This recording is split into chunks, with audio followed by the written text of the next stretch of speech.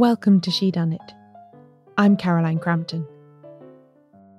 An endlessly fascinating aspect of the golden age of detective fiction is its identification with a certain kind of Britishness. Many of the authors who are widely read from the genre's heyday in the 1920s and 1930s were either from the UK or were based here for some of the time that they were writing. As such, a certain amount of that context came to be strongly identified with these books. But at the same time, the likes of Agatha Christie, Dorothy L. Sayers, John Dickson Carr, Marjorie Allingham and others had readers all around the world. And the international fan base for mystery fiction is still growing today. How does the version of Britishness conveyed by these books land in other places? And what influence has it had on how crime writing has developed elsewhere? These are questions that I'm keen to explore in greater depth on the podcast, starting with today's episode. For today, we're going to look at the Whodunnit in India.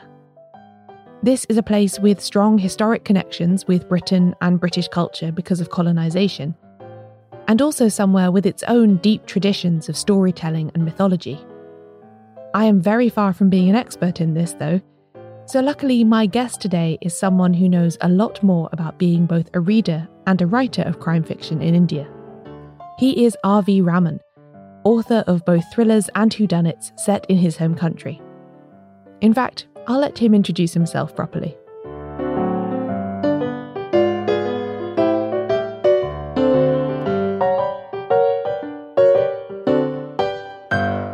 I write as R.V. Raman, although my full name is R. Venkat Raman. It's a bit of a mouthful, especially when you go for international audiences, so I shortened it to R.V. Raman. Now, I've been a reader of crime fiction from the time I was in school. So Christie and Conan Doyle and some of those Golden Age writers were my favorites. And I have always wanted to write, but never had the confidence, never had the time to do it. So when I was about 50 years old and I was approaching retirement, I decided to take a shot. And I started with fantasy.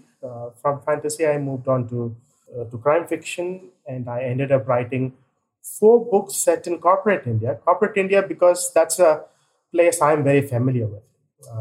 So I wrote about that. And once I had some confidence in myself, I took a shot at writing a traditional mystery, and that is Will to Kill. That first contact you had when you were at school, how did that come about? How did you first get into crime fiction? In my house, my mother, my sisters, my father, they were all big readers of books. And, at that point of time in the 60s and 70s, we didn't have television, we didn't have any of that. So our entertainment was largely reading books. So one of my sisters, my elder sister, introduced me to Christie and Conan Doyle, and I really stuck with that. And my other sister introduced me to Asimov and science fiction. I got stuck into that as well. So that's how it started. And I thoroughly enjoyed myself in reading these books. Beyond Christie and Conan Doyle, what directions did you explore in crime fiction? Oh, mostly British authors. Could be G.K. Chesterton, any of the other, Edgar Wallace, all that. And of course, the American authors, Perry Mason, Stanley Gardner, Ellery Queen, the whole suite. I tried all of them. Of course, what I read was limited by what was available in libraries.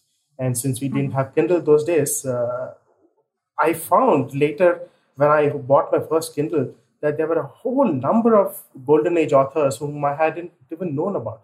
So I spend a lot of time now picking up old books and reading them. I'm still very fond of Golden Age. Were there particular things about it that you liked, particular aspects that drew you to it? Golden Age takes me back in time to a world which I have not seen. So that is one huge attraction. Second is that almost all of them are cerebral puzzles, and I am a person who's I give favor to that. I like cerebral things rather than necessarily emotional stuff, and Golden Age is very much like that. And, even at that point of time when I would read Golden Age mysteries and some other thrillers, I always had a liking for clean writing, which doesn't have profanities and stuff like that. It's just that I'm a person like that. So these are the three things that really appeal to me. And that's, if you see my books today, I don't write one word of profanity. It's all clean writing. I would like my writing to be read by everybody in the house. Could be children, could be school children. That makes sense, I guess, given that you were quite young when you came across these books yourself, that you'd want to write to the you of today. Yeah, exactly. And you mentioned there that these books enabled you to experience a world and places that you'd never seen. And is it right then that most of those books that you were finding were Western or even British and American? I would say about 80% of them were actually British, 20% American. I don't really recall very many other books. I do remember reading a couple of French books that were translated in English. I don't remember reading, let's say, Japanese books or Chinese books, which are available now. So that's how it was. It took me to the UK and London, at least in 19th century London, seemed very, very familiar to me. Baker Street felt like the street next door. So I mean, that's how much I liked it. And the American writers were largely in New York and LA. So it made me, and at that point of time, international travel wasn't there. As I said, television wasn't there. If I were to see anything in London or LA, it would have to be in a movie or read it in a book. Did you start to think, I really enjoy this kind of writing, but where are the stories that are set in places I know? Where are the stories from India? Oh, yes. That was certainly a very strong thought in my mind. And quite honestly, if you look at what was available in India, see, India is a very, very old civilization, thousands of years old. So we have some epics. We have a lot of stories in different languages, not necessarily English. But for some reason, mysteries didn't seem to be very popular. There was a lot of mythological stuff. There was a lot of thriller kind of stuff. But mysteries were very, very few. One or two old writers who used to write mysteries, even if you look at the non-English writers. So I did want to read mysteries that were set in places that I knew, that I could, like I would think that if I were living in London and I was reading a Christie novel, I could walk out to Baker Street. I could go to Paddington. Those kind of things I couldn't do in India. So that was certainly a lacuna. I wanted to do that, but didn't have much opportunity. There weren't any mystery writers in India. Are there mystery writers, Indian mystery writers, that you now read and enjoy? Now there is a whole slew of writers. In the last about 10 years or so, a number of new writers have come up. But as a group of mystery writers, we are still in our infancy. Many of these stories are, I would say, copies of international stories, right? That uniqueness hasn't yet come through. And one of the things that I think we need to do a lot better while writing mysteries in India is that we need to really Indianize it. There is so much of uniqueness in any country, and certainly India does have it. We need to use that. And that is probably starting to happen now. I would say that in the last 2 years or since the pandemic began, I must have read about between 50 and 70 Indian crime writers, not just mystery, but others also. It's a hugely varied lot. And I do like it. There are some of them are current, many of them are present day. Some of them are set in the Mughal India or in the British India. That's fun as well. Because obviously, as you say, there's many, many hundreds of years of history there. So it does make sense that historical fiction and crime fiction would be a fruitful area to write in. And so you having become a fan of crime fiction very early on, where did the ambition to write your own mystery come from? Like I said earlier, when I was approaching 50 and retirement was looming, one of the concerns I had was, what would I do after retirement? Because I've been having a professional career which is very, very taxing. And suddenly, if there is nothing to do, that vacuum would be very difficult to manage. I'd seen that with my father. So I said one of the things I should do is to try and write to keep myself intellectually occupied. But that all started, like I said earlier, with fantasy. That time, my children were in school and they are big fans of Lord of the Rings. So what I did was, the three of us after dinner we would sit and talk, and we created a fantasy world of our own.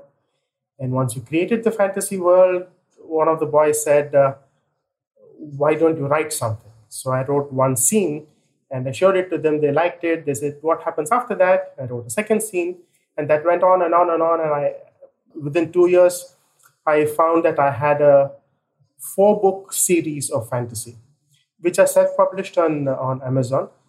Then I realized that I could write, and I decided that I will take a shot at something a little more contemporary. I wanted to do Christie kind of a thing, but it's, really good mysteries are very difficult to write because logically they have to fit very, very well. And like I said, I didn't have the confidence. So I wrote a thriller. So thriller set in corporate India. I knew it very well. It's set in banking. It's about banking fraud. So that's how I started. And now I'm 60. So this was 10 years back. Now that I've retired, I find that this is an excellent hobby to have. And you chose to write in English as opposed to any other language? Well, yes. My medium of instruction in school has always been English. A few subjects would have been in Hindi, but otherwise largely English. That makes sense, yes. Once you'd got your confidence up with your fantasy novels and your corporate thrillers, you then embarked upon writing your first Golden Age style mystery. What was the process of doing that like? How did you begin? Okay. I had made one decision earlier, and that was the setting. So I said, if I'm going to write a traditional mystery, I'm going to put it in a remote mansion, which is a setting which is very often used, not just by Christie and Conan Doyle, but many others as well. So that is something I had decided. And as I was writing my corporate thrillers, there was this mystery bubbling up inside me. So once I finished the 4th book, I said, okay, now I'm going to take a shot at it. And I started writing A Will to Kill. And what was really interesting about that book is that I managed to write it in something like 7 weeks flat, about 50 days. I usually take about 6 months to 8 months to write a book. But this thing, because it was bubbling in me and everything was there in my head, it just came out. Well, I was lucky that when my agent showed it to a publisher, they picked it up immediately. So I was quite happy about that. After the break, we go on a mystery tour of India. And there'll be more on that after the break.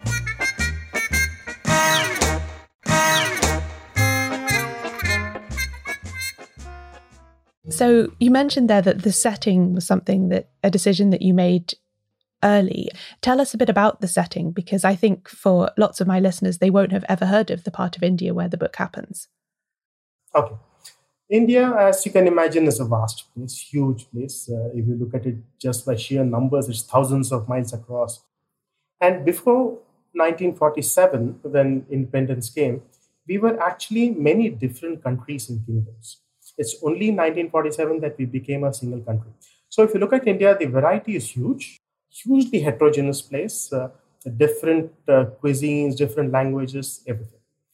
Now, one of the things I have wanted to do is to set each of my books in a different place. And the Will to Kill is set in the hills of southern India, which is close to where I live, Chennai. That's a place which has a lot of plantations, coffee and tea plantations, and very nice hills. A very, very picturesque place. Lots of rains, lots of fog, all that. And when the British were in India, Madras, now Chennai, was one of their capitals. So there was a lot of activity here. And in the summer, they would go away to the Nilgiri Hills, which is where this is set. As a result, in Nilgiris, you had a lot of British-built buildings, mansions, offices, various things. So I have visited this place a few times when I was a kid, and absolutely delightful place. I think when I look at it and I read some of these books which are set in some of the moors in England, it doesn't seem very different. So That's where it is. And I set it in a valley, and a landslide takes place, and the residents of the mansion are cut off. This is again a classic setting in Golden Age. So you have a situation where you have a group of close circle people, about 10 to 12 of them, and then murder takes place, another murder takes place, and it's the classical story of how do you unravel that. There's a bit of modern day thrown in because WhatsApp and mobile phones are there. It's set in present day, so that's how it is. Because that's a very interesting dilemma, isn't it, for the modern novelist working with Golden Age tropes, is how do you account for things like mobile phones and instant communication? Yes, it is. It is. And if you would remember Sue Grafton, to conquer that problem, she sets her stories back in the 80s before the mobile phone was around. So yes, it is a challenge, but I think we need to write for new audiences if it's set in present day.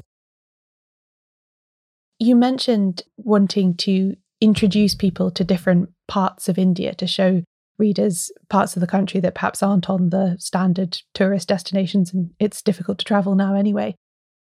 Where else do you want to take your readers after this first book? Okay, so the first book is in the southern hills of India. The second book, which is out in the US, is coming out in the UK later this year. That is set on the banks of a river in central India, a place called Bundelkhand, which is very rich in history and legend. It's by the river there, and there is an island in the middle of the river, which is said to be haunted, and then murder takes place and various things. That's the second book. The third book is in the foothills of Himalayas, the big mountains, and there again it is in an old building. There are some very picturesque spots there which are world famous. I take them there. The fourth book that I'm just about starting to write is in the backwaters of Kerala in South India, where you have vast backwaters coming in from the sea, and it's a very, very popular tourist spot. In the last 10 years, it's become very popular. People stay in houseboats, and you're not just staying in a resort in a building, but you go and spend a couple of nights on a boat, a houseboat where you live in there. So that's what I'm writing as a fourth one. There are so many more possibilities. I mean, there are deserts here, there are beaches here, there are forests here. The possibilities are endless. And it sounds like you're really inspired. You've done 3 already, you're working on the 4th. So it's a style and a process that you're really enjoying. Oh, yes. I thoroughly enjoy this. Like I said earlier, it gives me something to do. It gives me something very intellectual to do. So it's great fun. If I compare writing to reading, so reading gives me pleasure if I take a book, it takes me a day, 2 days to read it. So that maybe 12 hours, 14 hours, it gives me pleasure. But writing gives me pleasure for 20 times, 30 times the amount of time. So it's wonderful. And are you someone who, lots of writers talk about writer's block or getting stuck. Is that something that ever happens to you? I actually don't know whether it happens or not. There are lots of times when I don't feel like writing, or I'm at a point in the story where something is not right.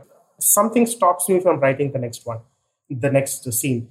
I don't know whether I'll call it a writer's block or anything fancy, because sometimes you can write, sometimes you don't feel like writing, sometimes a part of you is saying, listen, there's something wrong here. Before you go ahead, try and fix this.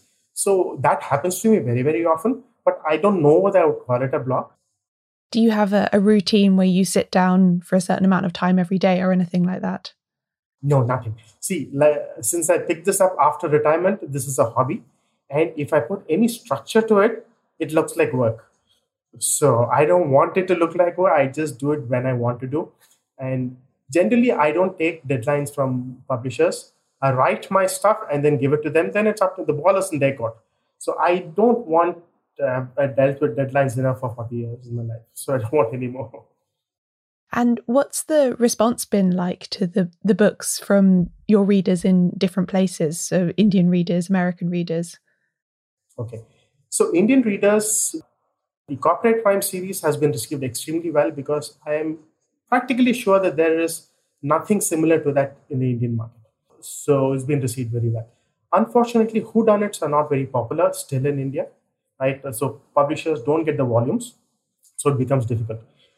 So for me, I did face that problem after Will to Kill trying to sell the second mystery. I did have a problem in India. I still have a problem. But fortunately for me, a US publisher picked it up, and then Pushkin in London picked it up. There are more readers of Whodunnits there. For some reason, I don't know why, but even when you look at Indian movies, while there are a zillion movies being made every year, there are no mysteries. For some reason, nobody really creates murder mysteries either on the screen or on the printed paper. So that is a bit of a disappointment, but it's okay. I intend to write a variety of things. I started with fantasy, then I did corporate fiction, then I'm doing whodunits. Next, I'm going to write a science fiction. Yes, well, that's fascinating that you say, because I mean, from the little I know about it, I've heard, the Indian book market itself is enormous. So many people, so many readers, and so on. It's interesting that this genre that is so popular in other places hasn't really taken off there yet. Yeah, the Indian market is huge, but when we get into the details of the numbers, you will find that textbooks, self-improvement books are what constitute about 98%. Fiction is very, very small. Here, most people consume fiction on the screen, TV, and so reading is not very much. Reading for pleasure is not as popular in India as it is in the UK and the US.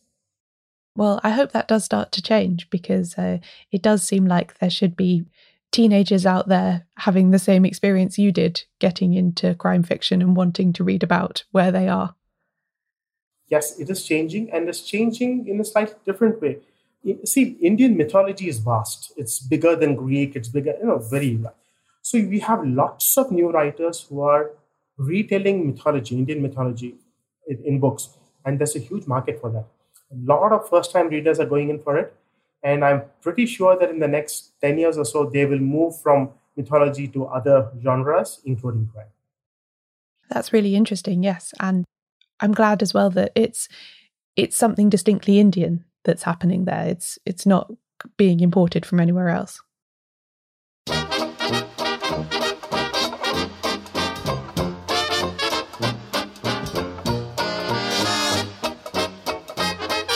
This episode of Whodunnit was written and narrated by me, Caroline Crampton. You can find out more about the podcast and everything it covers at whodunnitshow.com, where there are also transcripts of every episode. Whodunnit is edited by Ewan McAleese. Production assistance from Leandra Griffith. Member support for the Whodunnit Book Club from Connor McLaughlin. Thanks for listening. I'll be back soon with a new episode.